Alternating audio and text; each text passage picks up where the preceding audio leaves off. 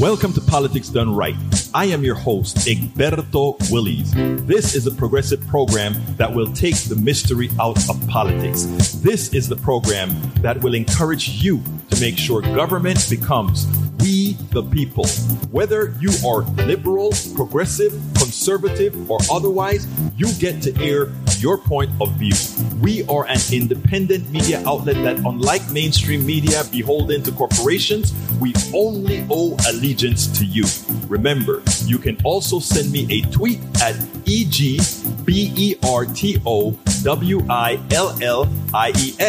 That is at Egberto Willies. Let us engage. It is Politics Done Right. Welcome to Politics Done Right from the studios of KPFT 90.1 FM, Houston, your community radio station. We have a great program for you today. It's all about Ukraine, Russia. Well, you know what? I think you all are entitled to hear a point of view from somebody worth listening to, Norman Solomon. He's going to talk to us about this shortly. But, I saw this thing on CNN about this kid, two kids, a white kid and a black kid fighting, and how the cops reacted. And it really touched me. So I did a piece on that I want you to listen to. And in that same light, how our criminal justice system is very biased. We have most of the voter fraud in America is conducted by Republicans, and that has been documented. But you know what is interesting? This wasn't voter fraud. This was a woman who had a felony who attempted to go ahead and register after she fulfilled her probation, and she got locked up for 6 years.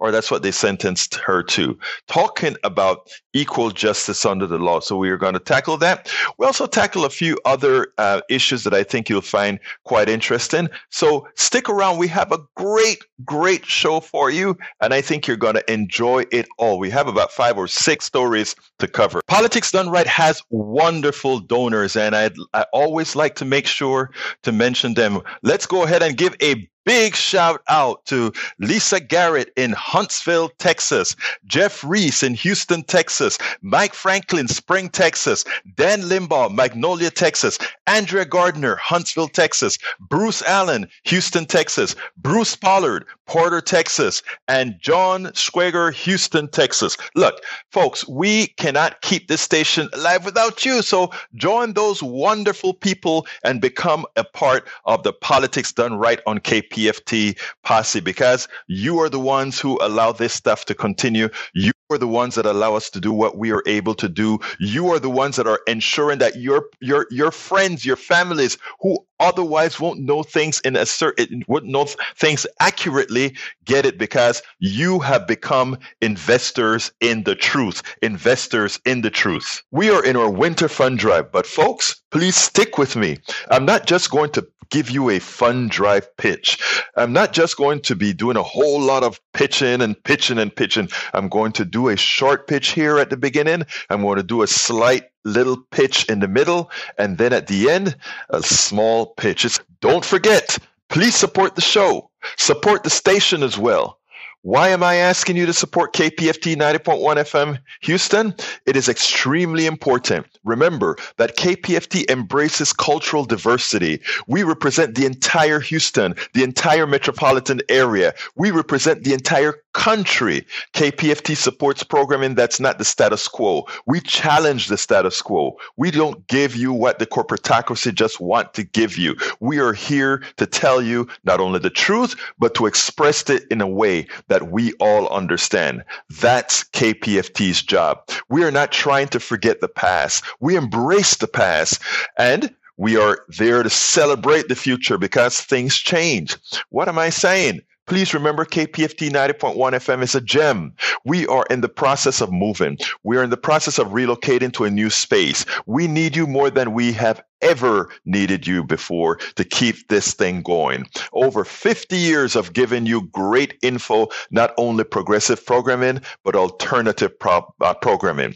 What do we mean by alternative programming, we mean things that you are not going to get elsewhere. We also mean telling you the truth about things that others may not want you to know. So please remember, folks, call 713-526-5738. Again, that number is 713-526-5738. But even better, visit kpft.org, click the donate button. Make sure you select Politics Done Right for the program. The form will give you your donate and gift options. Please get one of my several books out there. As I See It, Class Warfare, the only resort to right-wing doom, for a contribution of $120. It's worth it. How to talk to your right-wing relatives, friends, and neighbors for a contribution of $120. How to Make America Utopia, take away the economy from those who rigged it, for a pledge of $120. Get any two of those books for $200, any three of those books for $250. The contributions from my books go directly to support our station, KPFT 90.1 FM.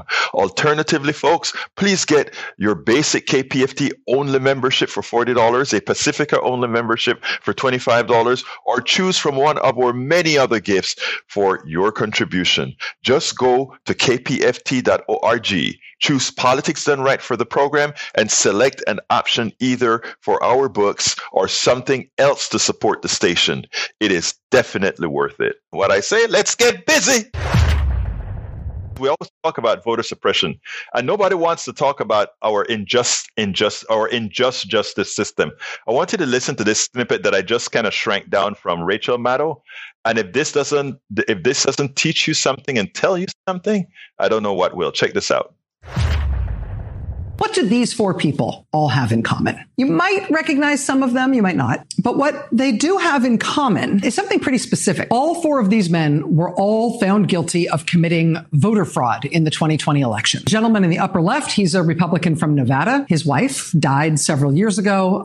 He nevertheless filled out her ballot and cast it in the presidential election. He then participated in efforts with the Nevada Republican Party to claim that his dead wife's ballot being cast in the election must mean there was mass voter fraud by Democrats. He is the one who cast his dead wife's ballot. He's a Republican. He got caught. He was sentenced to probation. That's the guy in the upper left. Guy in the upper right, he's a Republican elected official from Ohio. In his case, it was his father who died, and he cast his dead father's ballot in the 2020 election. That Ohio Republican official was sentenced to a grand total of 3 days in jail. Keep going clockwise. The gentleman on the lower right, he's from Pennsylvania. In his case, it was his mother who had died. He nevertheless cast her ballot for Donald Trump in the 2020 election. He was caught. He got probation. And then the last guy, lower left there, he's another Pennsylvania Republican whose mother also died. Apparently, he couldn't help himself. He cast a ballot in her name in the 2020 election. He got caught.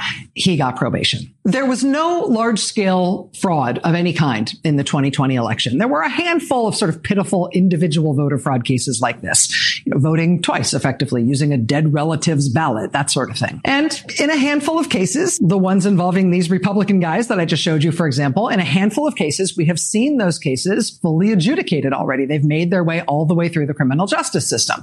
And of those four cases, we know one guy got 3 days in jail and the rest just got probation. That's what those guys have in common. Now, this is Pamela Moses of Memphis, Tennessee. This week, Ms. Moses was also sentenced for a crime related to her efforts to vote in the 2020 election. Ms. Moses had a felony conviction in Tennessee that legally resulted in her not being allowed to vote again in that state. But she says that nobody ever told her that that particular conviction meant that she couldn't vote. And her county elections board admits in writing that despite her conviction, they never actually took her off the voting rolls. A probation officer with the Tennessee Department of Corrections even wrote her a note, filled out an official certificate saying that Ms. Moses was eligible to vote. Ms. Moses turned in that certificate from the probation officer along with her voter registration application. And for that grave crime, she was just sentenced in Tennessee. What was her sentence? She got 6 years in prison. That has just happened this week in Tennessee. What's the big difference between Pam Moses in Tennessee and all those other guys who actually cast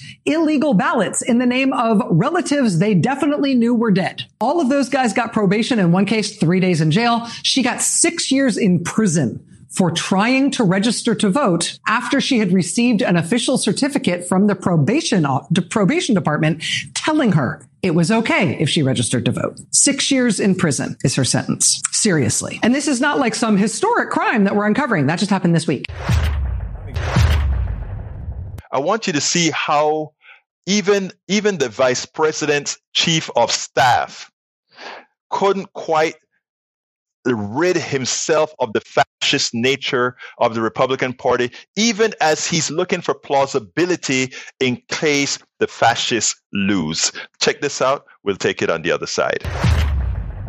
Let me start with the motivation of your former boss, former Vice President Pence, and why this week did he choose? He chose to give a big platform to this week. Why? Well, Chuck, I think that, as you mentioned, the vice president has commented on January 6th on several occasions, including last summer at the Ronald Reagan Library. And he extended those remarks a little bit this week at the Federalist Society, primarily because the president's comments about the vice president had the ability to overturn the election, I think, merited response. Of course, there's nothing in the 12th Amendment or the Electoral Count Act that would afford a vice president that authority. It's why no vice president in 200 years has ever used that authority. And it's certainly not one that I think conservatives or Republicans would want Kamala Harris the ability to say she's going to reject votes from Texas or Wyoming or any other state heading into 2024.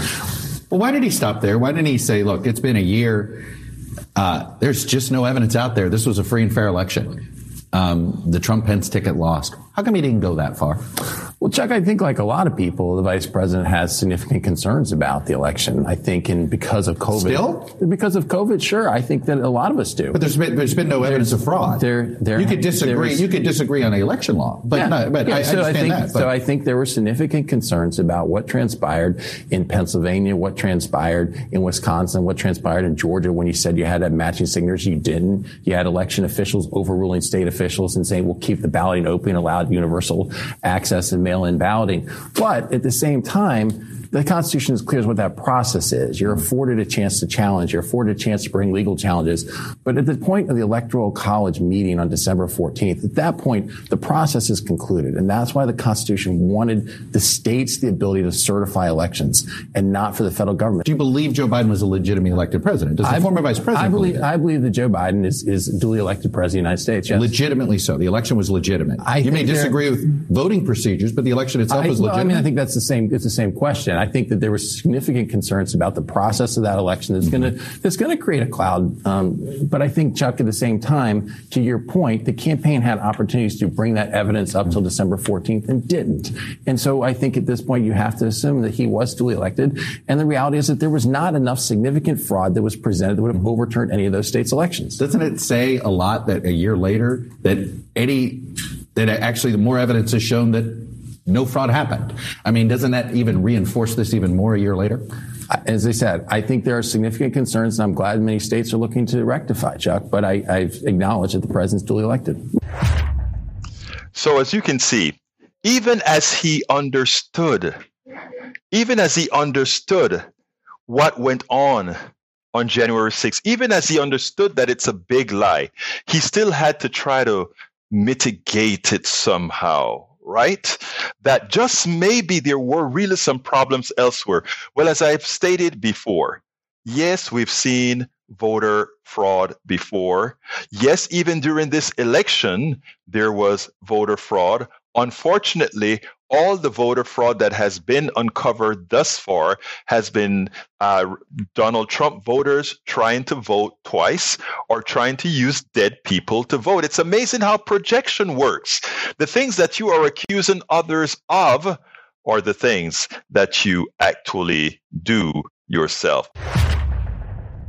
One of the things that people always talk about, right? Whenever we talk about police bias, people say, oh, it's in your imagination.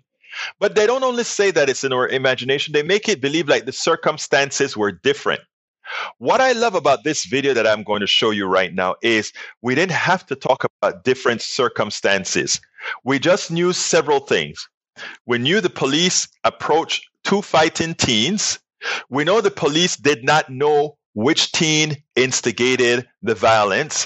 And we know that the police showed two distinctly different ways of dealing with the teens. When we've talked about having to teach put more money elsewhere, this is why we're saying, because the police is inherently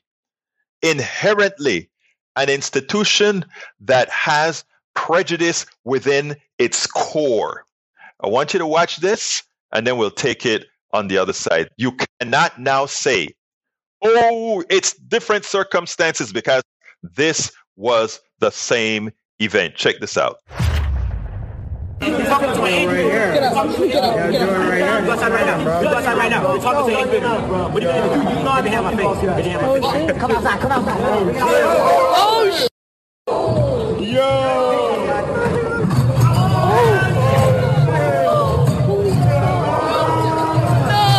No, bro. Chill. Brian, get out. Brian, leave. Holy.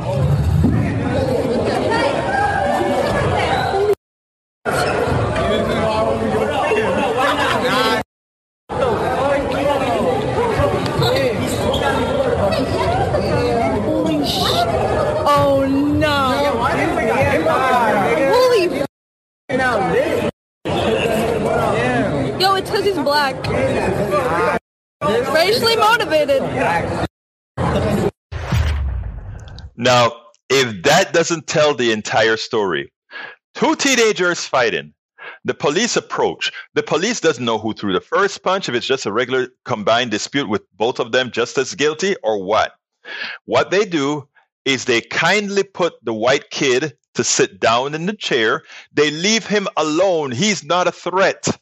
And they jump on the back of the black kid, pin him down.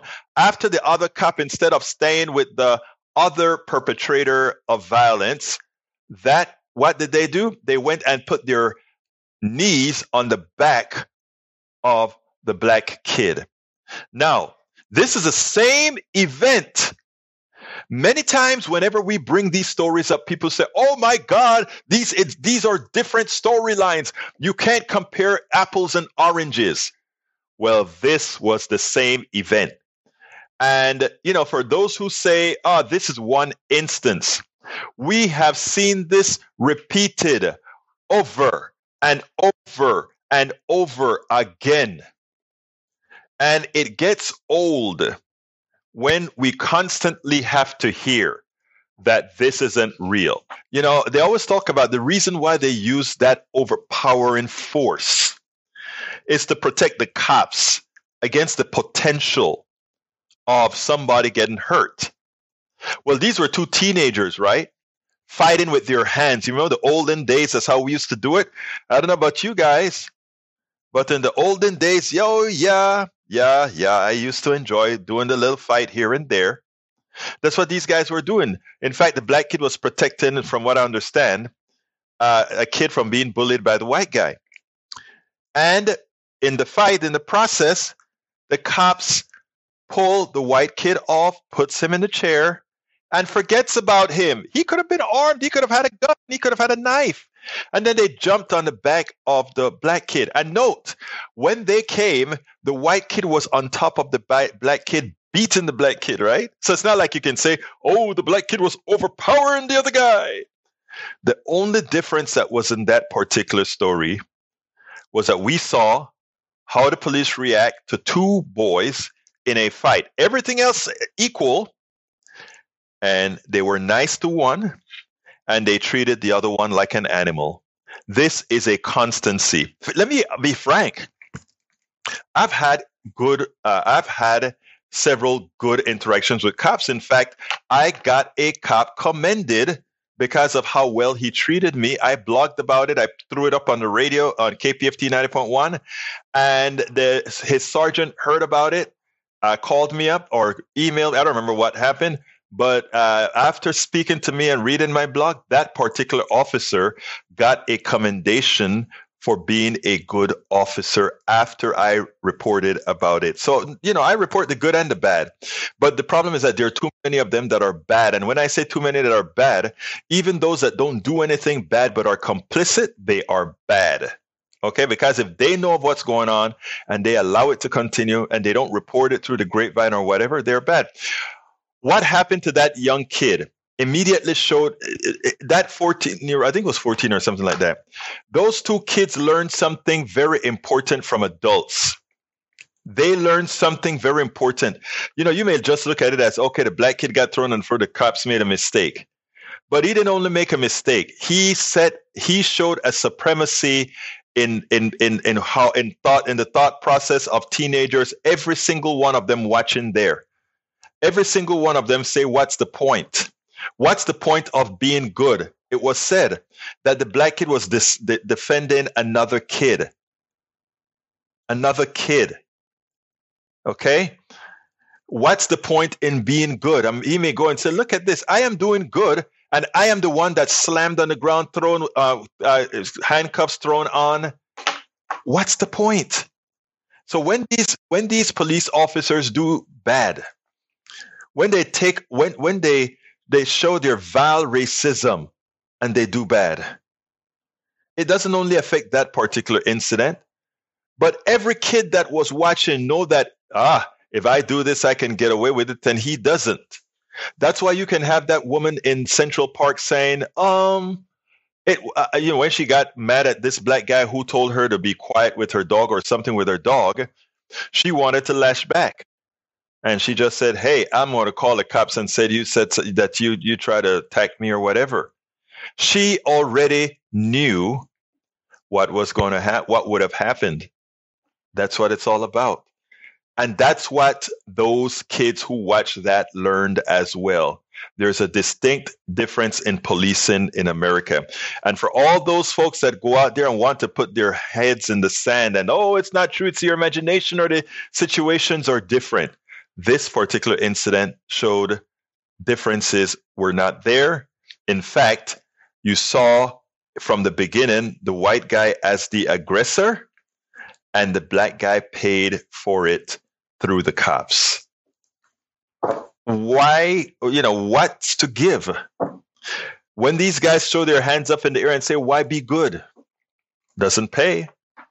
That's how some of them would look at it. I am there to tell them, you always be good. You always be moral. You always do the right thing. But that one incident with those cops proved to them that they were the lesser being, that those cops treated, not they were the lesser being, those cops treated them like the lesser being.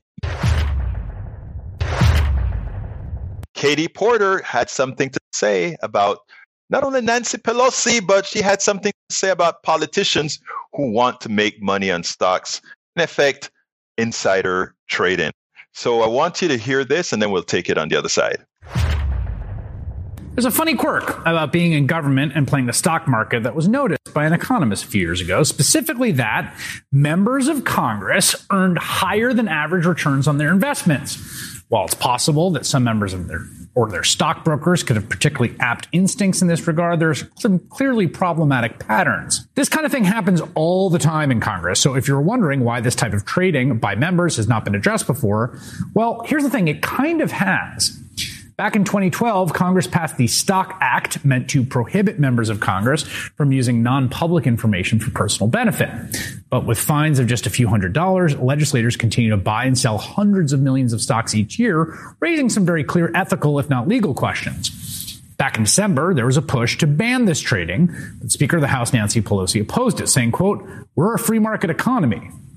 Well, it appears she has since changed her mind, saying today she is open to a ban on owning and trading individual stocks for members of Congress and also those in the judicial branch. Let me give the devil's advocate case here, which is just that, hey, members of Congress are just people. They have investments, and it's just going to coincidentally intersect. You're doing stuff in the public interest. You're taking investment advice. It doesn't mean that it's corrupt. The problem here is not just one of actual corruption. It's also one of perception. The American people simply do not trust our federal government in many cases. And this is an example. Only about 1 in 4 Americans trust leaders in Washington to do what's right. So we need to be earning back their trust. And the way to do that is to hold ourselves to a higher standard.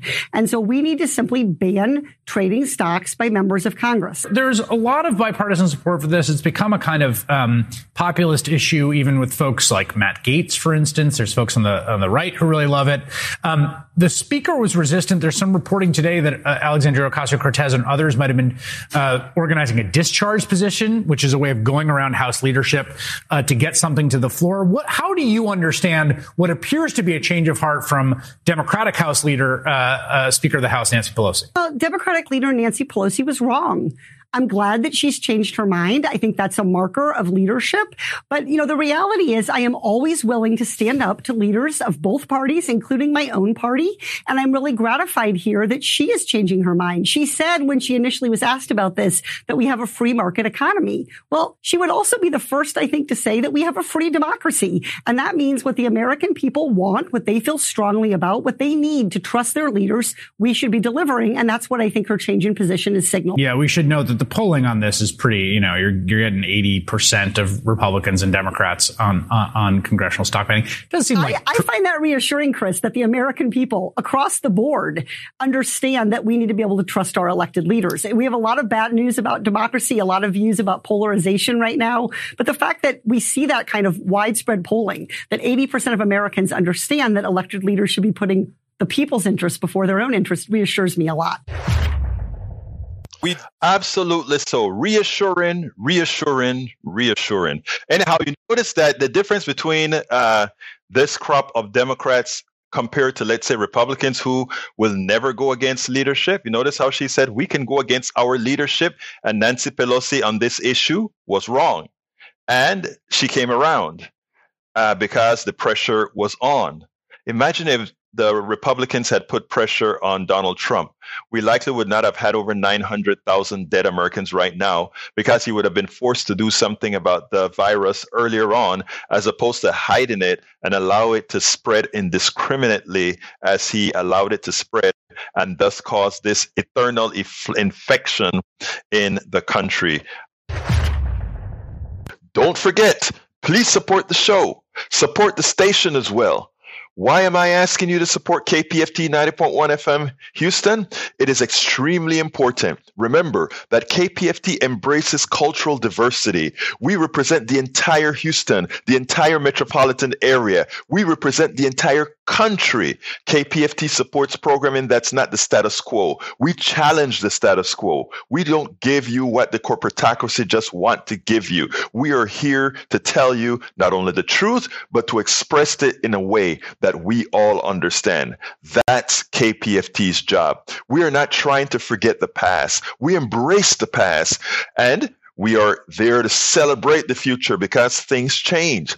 What am I saying? Please remember KPFT 90.1 FM is a gem. We are in the process of moving. We are in the process of relocating to a new space. We need you more than we have ever needed you before to keep this thing going. Over 50 years of giving you great info, not only progressive programming, but alternative programming. What do we mean by alternative programming? We mean things that you are not going to get elsewhere. We also mean telling you the truth about things that others may not want you to know. So please remember, folks, call 713-526-5738. Again, that number is 713-526-5738. But even better, visit kpft.org. Click the donate button. Make sure you select Politics Done Right for the program.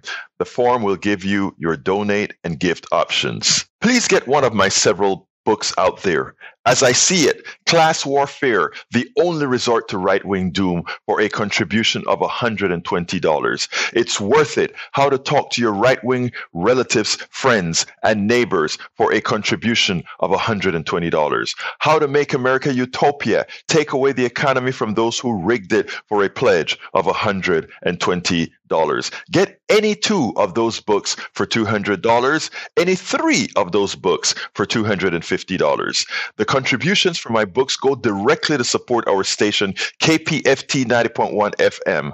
Alternatively, folks, please get your basic KPFT only membership for $40, a Pacifica only membership for $25, or choose from one of our many other gifts for your contribution. Just go to kpft.org, choose Politics Done Right for the program, and select an option either for our books or something else to support the station. It is definitely worth it. Al Franken made me laugh with this one, and I think it'll make a lot of you laugh. Al Franken decided to, the Republicans have just came out with a thing that says what occurred in Washington was legitimate political discourse. In other words, the insurrection was legitimate political discourse. So Al Franken had something to say about that, and I thought he said it without saying it in an interesting manner. Check it out.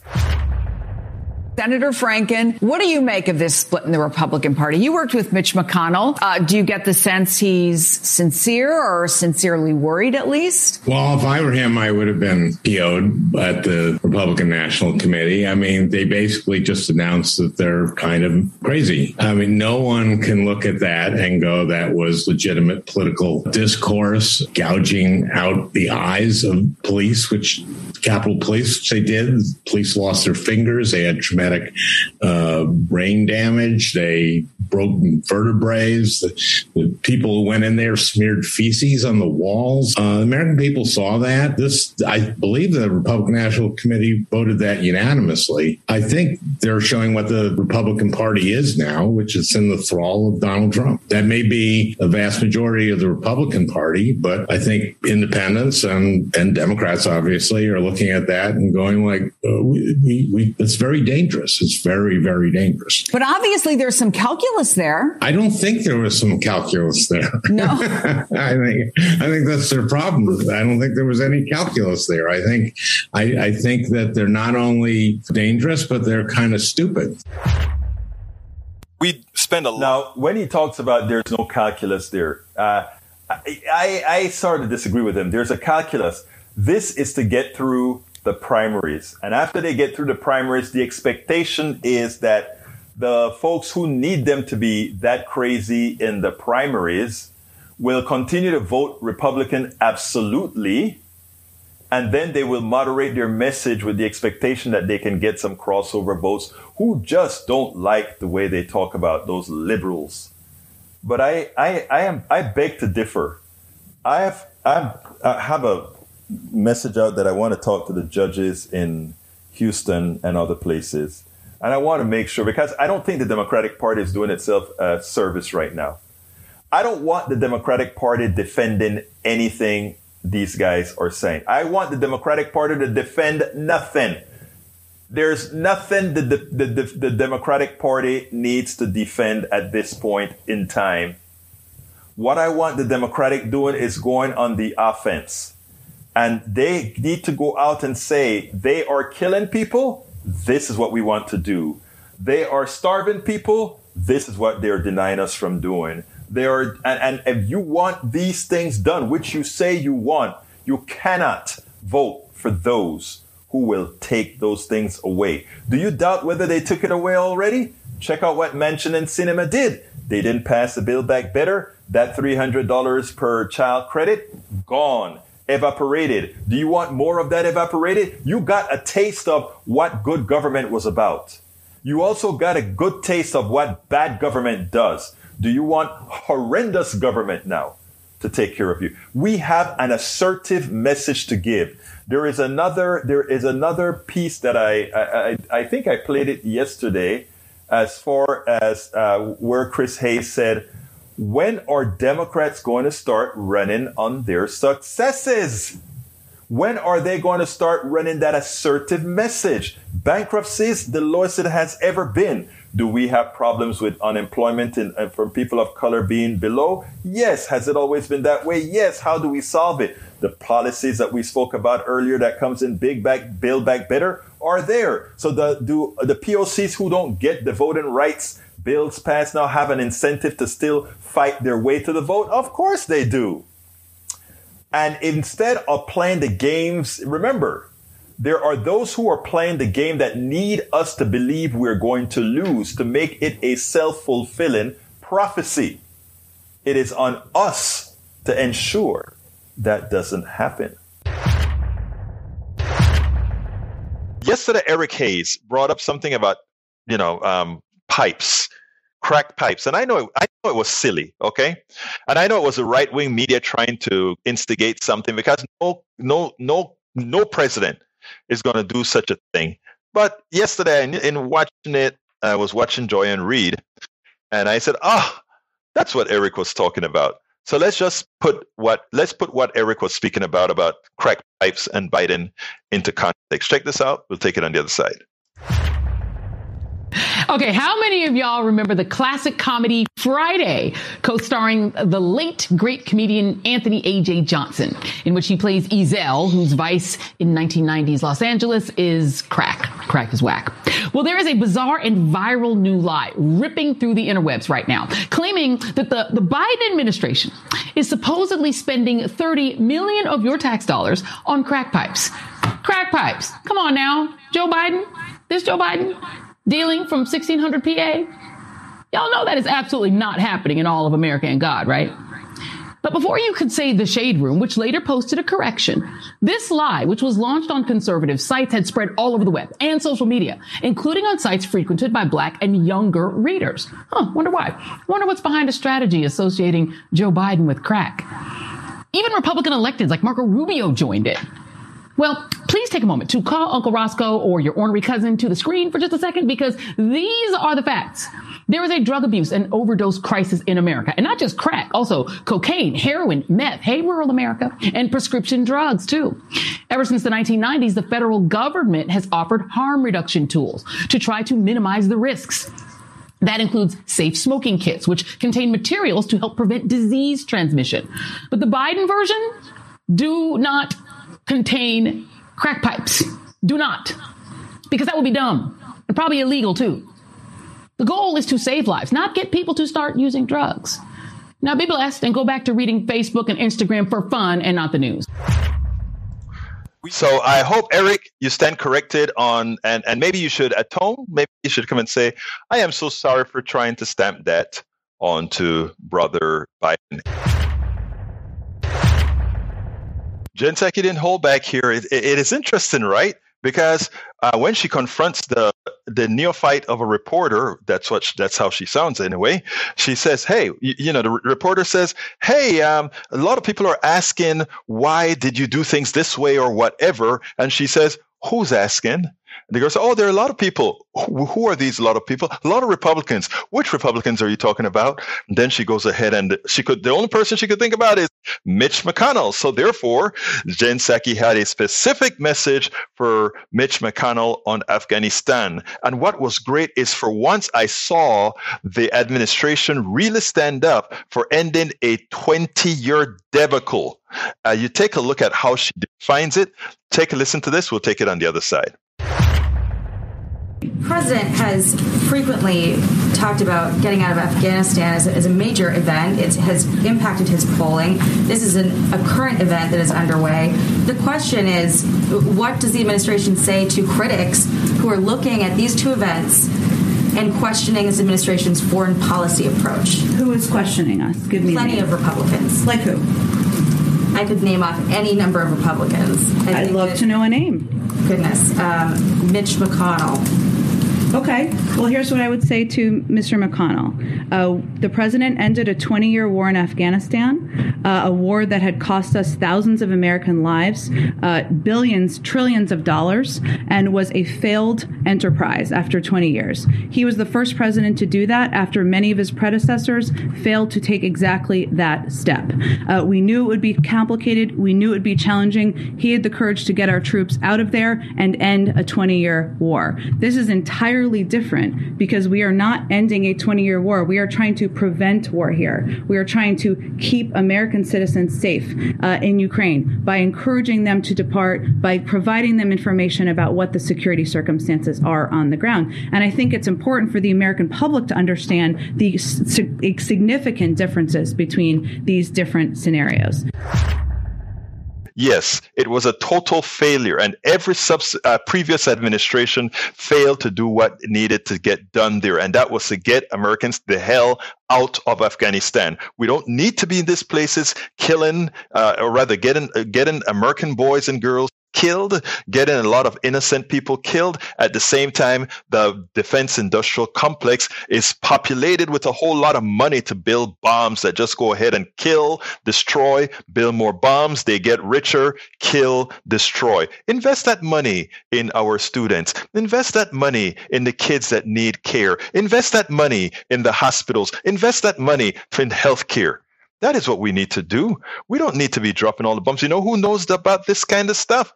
The other country that was attempting capitalism called China. Oh, no, China is not a free market capitalist country. Oh, China is a capitalist country on steroids, and they're going around the world making everybody think they're nice while we're going around the world dropping bombs. I tell you something, both countries' leadership and economic leadership for that leaves a lot wanting for the average American citizen. But Jen Psaki, in the way she handled the Afghanistan question here, perfecto. Today, we're honored to have Norman Solomon. He's a co-founder and national coordinator of RootsAction.org. His book includes War Made Easy, How Presidents and Pundits Keep Spinning Us to Death, printed in 2006, and Make Love Got War, Close Encounters with America's Warfare State. Senor Solomon, welcome to Politics Done Right once again. How are you doing today? Oh, just very well, and I'm so glad to be with you again. Well, look, you always have something to say, and you always have something to nourish people's minds with. So thank you so kind for being out here with us. Let's talk Ukraine. I want to get right into it because this is an issue that I don't quite understand as I should. What the hell is the problem? What are we doing over there right after leaving Afghanistan? Well, of course, it's complicated in Ukraine, and I don't want to claim to be an expert on the country, but I do have, I think, a good grasp of what's happening politically in the United States vis-a-vis the conflict with Russia and that whole NATO situation. I'm reminded of a book that the novelist Norman Mailer wrote, and the title was Why Are We in Vietnam? And the word Vietnam did not appear until the last page of the book. And I think this was a way of saying that the internal dynamics and the domestic needs of certain powerful forces really guide foreign policy. And it was true in the 1960s, and I think it's true in 2022. There is, after all, a history where the United States, as we remember, for 20 years in Afghanistan, and you cannot sell enough weapons to the Pentagon if you're withdrawing from countries. And so this is not a conspiracy theory. It's just to say that tremendous amounts of profits are being made from these arms sales to the Pentagon. And let's face it, huge amounts of weapons are now being shipped by the United States into Ukraine and the surrounding region. I am so happy that you brought up the defense industrial complex and the need to feed the animal, because I've been speaking about that for some time, but having you corroborate that stuff, it makes a hell of a lot of sense. Now, there is something that I want to back up to, something that was in your article that I actually learned, and that was, I didn't realize there's a tacit agreement between the United States and Russia that NATO would not have expanded. And now that NATO has expanded and Russia may be a bit concerned about Ukraine going into NATO, it seems to me like a lot of the American people don't understand that there is another level of indirection to this entire Ukraine issue. Why don't you tell us a little bit about that? Yes, something that we know from our own lives, if we've been fairly alert by the time we're, adults, walk a mile in my shoes is very helpful. If we don't think about how somebody else might see the world, we're going to get into all sorts of conflicts. It's not just me. But in foreign policy, often when you're the biggest power on the planet, there's this tremendous temptation, often fulfilled, United States of America, it's all about us. Well, anybody who's been overseas in other countries and talked to people likely noticed that not everybody wants to just defer to Uncle Sam. So in this situation, if we imagine that a Russian-led military alliance invited Canada or Mexico as allies and started shipping weapons through Mexico City to the border areas of Mexico next to Texas, what do you think the response from Washington would be? I mean, the question answers itself. Absolutely intolerable. We had a Cuban Missile Crisis with real dangerous stupidity on both sides in 1962 when there were missiles put in Cuba. So when we turned around, walk a mile in my shoes, look out the window at the Kremlin, and you see the United States, after promising, and this is documented, now the National Security Archive has published these documents. Then Secretary of State James Baker said in 1990, when the Berlin Wall was falling, promised then Soviet Union becoming Russia, not 1 inch eastward will NATO expand. That promise has been broken time and again, a dozen times, moving up to the Russian border. And so now Ukraine, which is a hugely important country for Russia on the border, not really that important to the US, now it's just for Russian policymakers, the idea that Ukraine would become part of NATO is just intolerable. And yet, we look at the news media in this country, that is barely mentioned. It is sad because many, you are speaking about this today. And when this go out, there are some people that are going to give the impression that what you are is pro-Russian or that what you are is anti-American because you're simply telling some geopolitical truths. Now, I think if more Americans understood that, look, we don't have, as a country, we don't have the best records in keeping keeping to the treaties that we sign. Ask the natives, ask the folks who thought they were going to get 40 acres and a mule. Ask all these people whether or not we honor agreements, whether written or verbalized. We generally don't. And this is another instance. And I mean, this is an instance that could cause a severe problem to the American people. Why don't you kind of expand on that? Absolutely. I think you encapsulated and telescoped this just profound truth. The history of the United States, and I'm not just talking centuries ago, I'm talking recent years.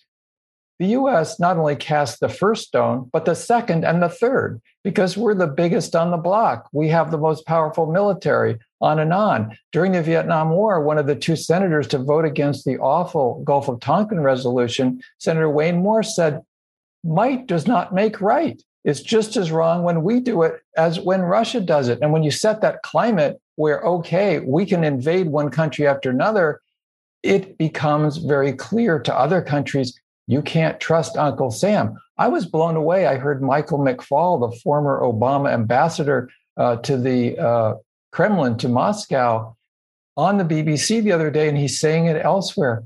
We can't have an international order when one country can just go around invading another. Well, sure, I agree with that. But how can the United States, after invading Afghanistan, invading Iraq, and continuing wars there for decades, we're going around and we're preaching to other people? We're telling Russia, on your own border, just shut up because it doesn't concern you that we're shipping weapons into this country that's right next to you? You were actually being pretty kind. I mean, you didn't mention Panama. You didn't mention Grenada. You didn't mention all the South American incursions. I mean, the truth of the matter is, we don't. One would respect leading by example, and we don't quite do that. And it's not anti-American or unpaid. In fact, I think it is anti-American not to let the American populace understand what's being done on their behalf or in their names. Because many times we ask, why don't they like us? It's not that they don't like us, they love us. They don't like what our government go out there and does. Your point. Roberto, you're reminding me of a bumper sticker that I saw when the U.S. invaded Iraq, and it had a picture of the American flag, and it said, "These colors don't run the world."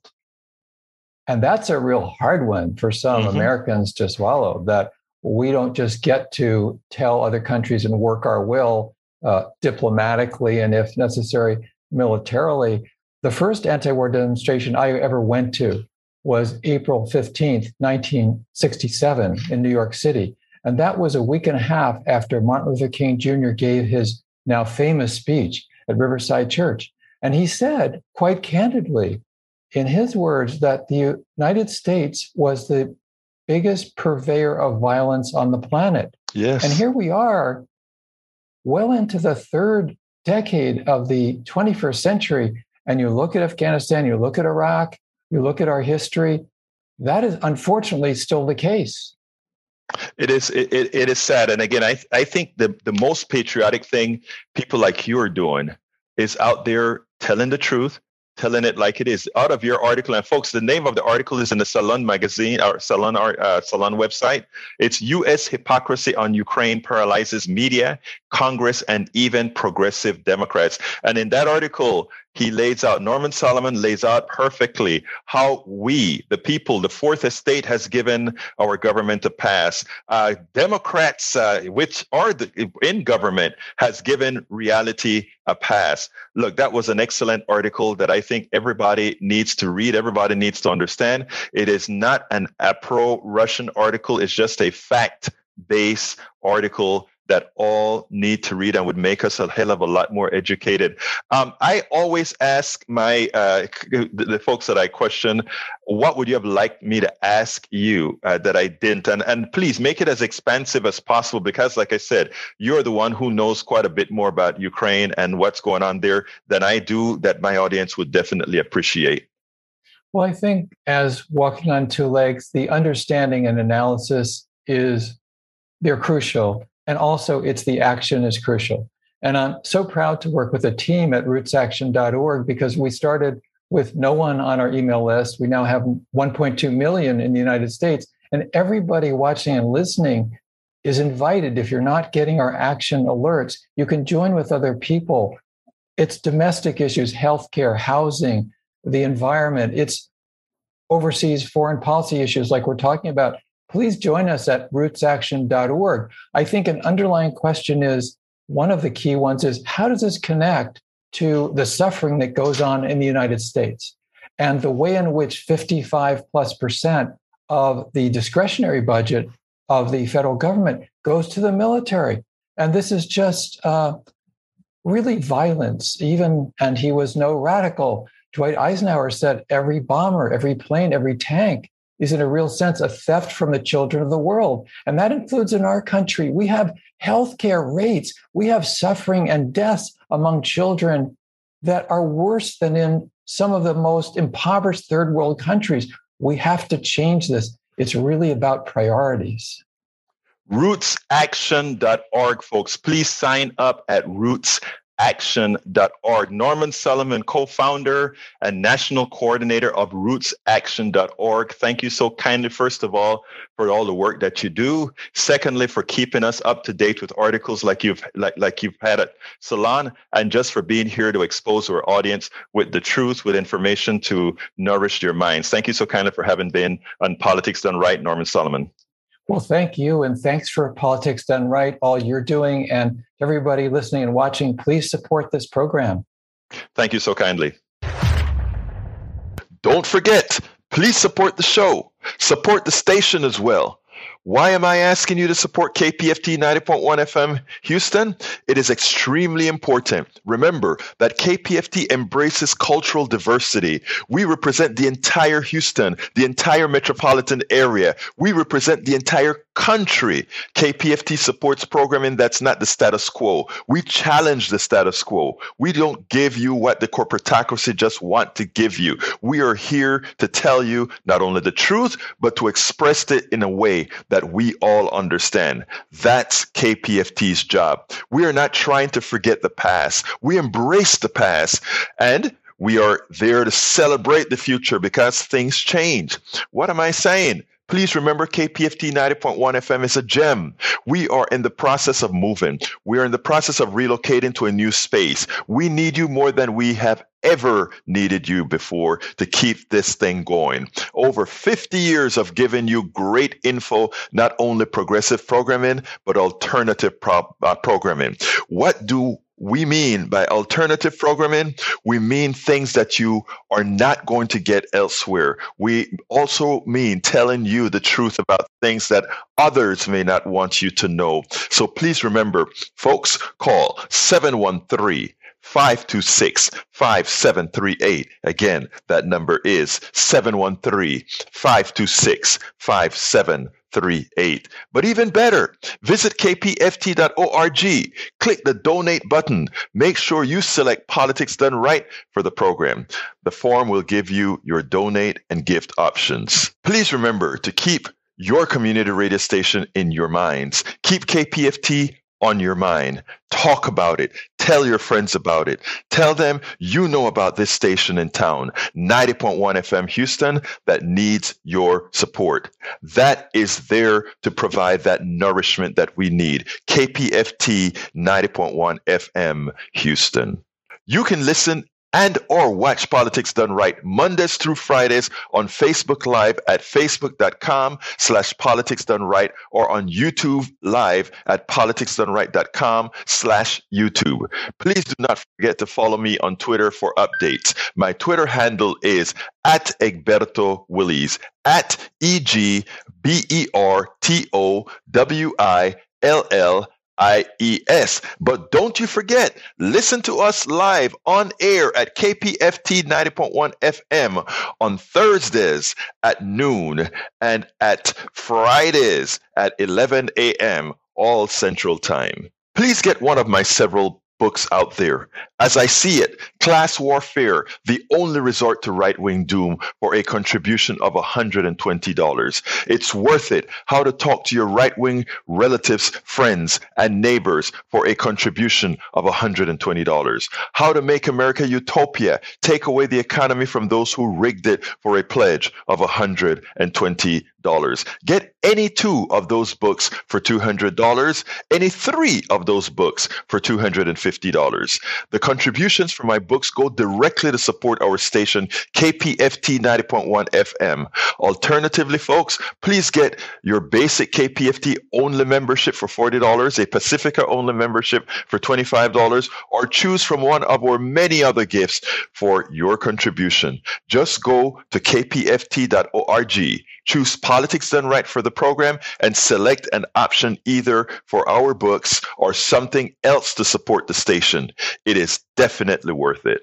Well, folks, that's it for today. You know how I'm going to end this baby. My name is Egberto Willies. This is Politics Done Right. And you know how I end this baby. I am what?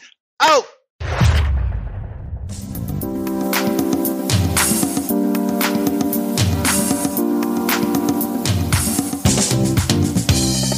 Welcome to Politics Done Right. I am your host, Egberto Willies. This is a progressive program that will take the mystery out of politics. This is the program that will encourage you to make sure government becomes we the people. Whether you are liberal, progressive, conservative, or otherwise, you get to air your point of view. We are an independent media outlet that, unlike mainstream media beholden to corporations, we only owe allegiance to you. Remember, you can also send me a tweet at EGBERTOWILLIES. That is at Egberto Willies.